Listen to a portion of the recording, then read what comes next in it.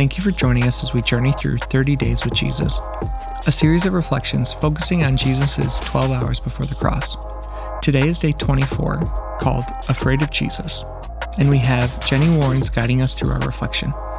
Our hope and prayer is that you experience Jesus in a new, real, and life-changing way.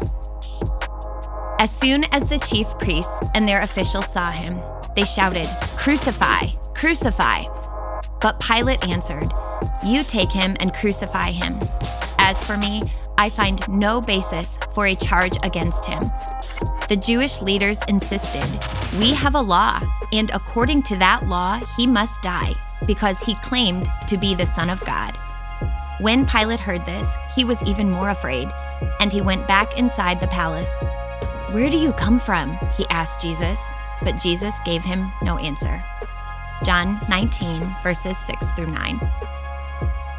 Why was Pilate more afraid when he heard that Jesus had claimed to be the Son of God? His wife had come to him earlier, having had a dream about Jesus. While Jesus was before Pilate, she sent him this message: "Don't have anything to do with that innocent man, for I have suffered a great deal today in a dream because of him." And now, this statement that Jesus claimed to be the Son of God has Pilate shaking in his boots. Filled with fear, Pilate asked Jesus, "Where do you come from?" Jesus gave him no answer, but if he had, he might have spoken the words later written down by three writers of the New Testament. John, in John chapter 1. "In the beginning was the Word, and the Word was with God, and the Word was God. He was with God in the beginning. Through him all things were made. Without him nothing was made that has been made." Paul, in Colossians chapter 1. "For in him all things were created, things in heaven and on earth, visible and invisible, whether thrones or powers or rulers or authorities. All things have been created through him and for him.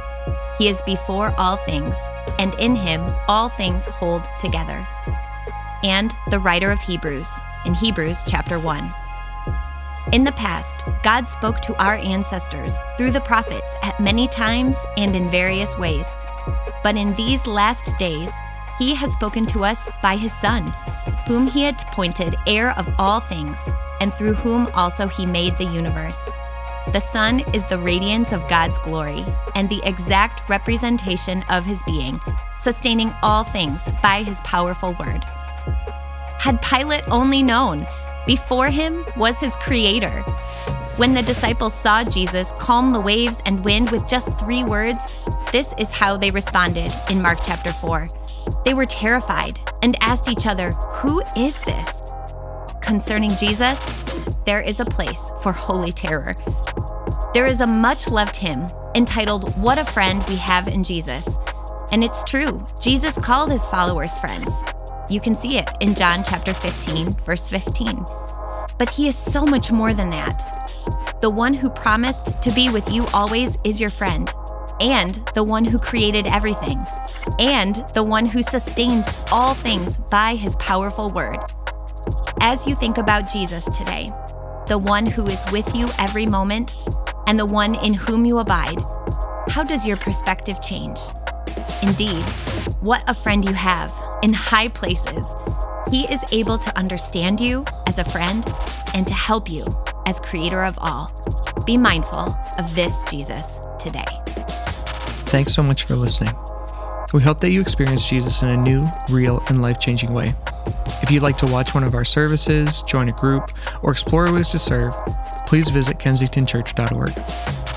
The 30 Days with Jesus devotional was written by Craig Mays and edited by the Kensington Discipleship team. We have physical and digital copies available at all of our locations as well as on our website, kensingtonchurch.org.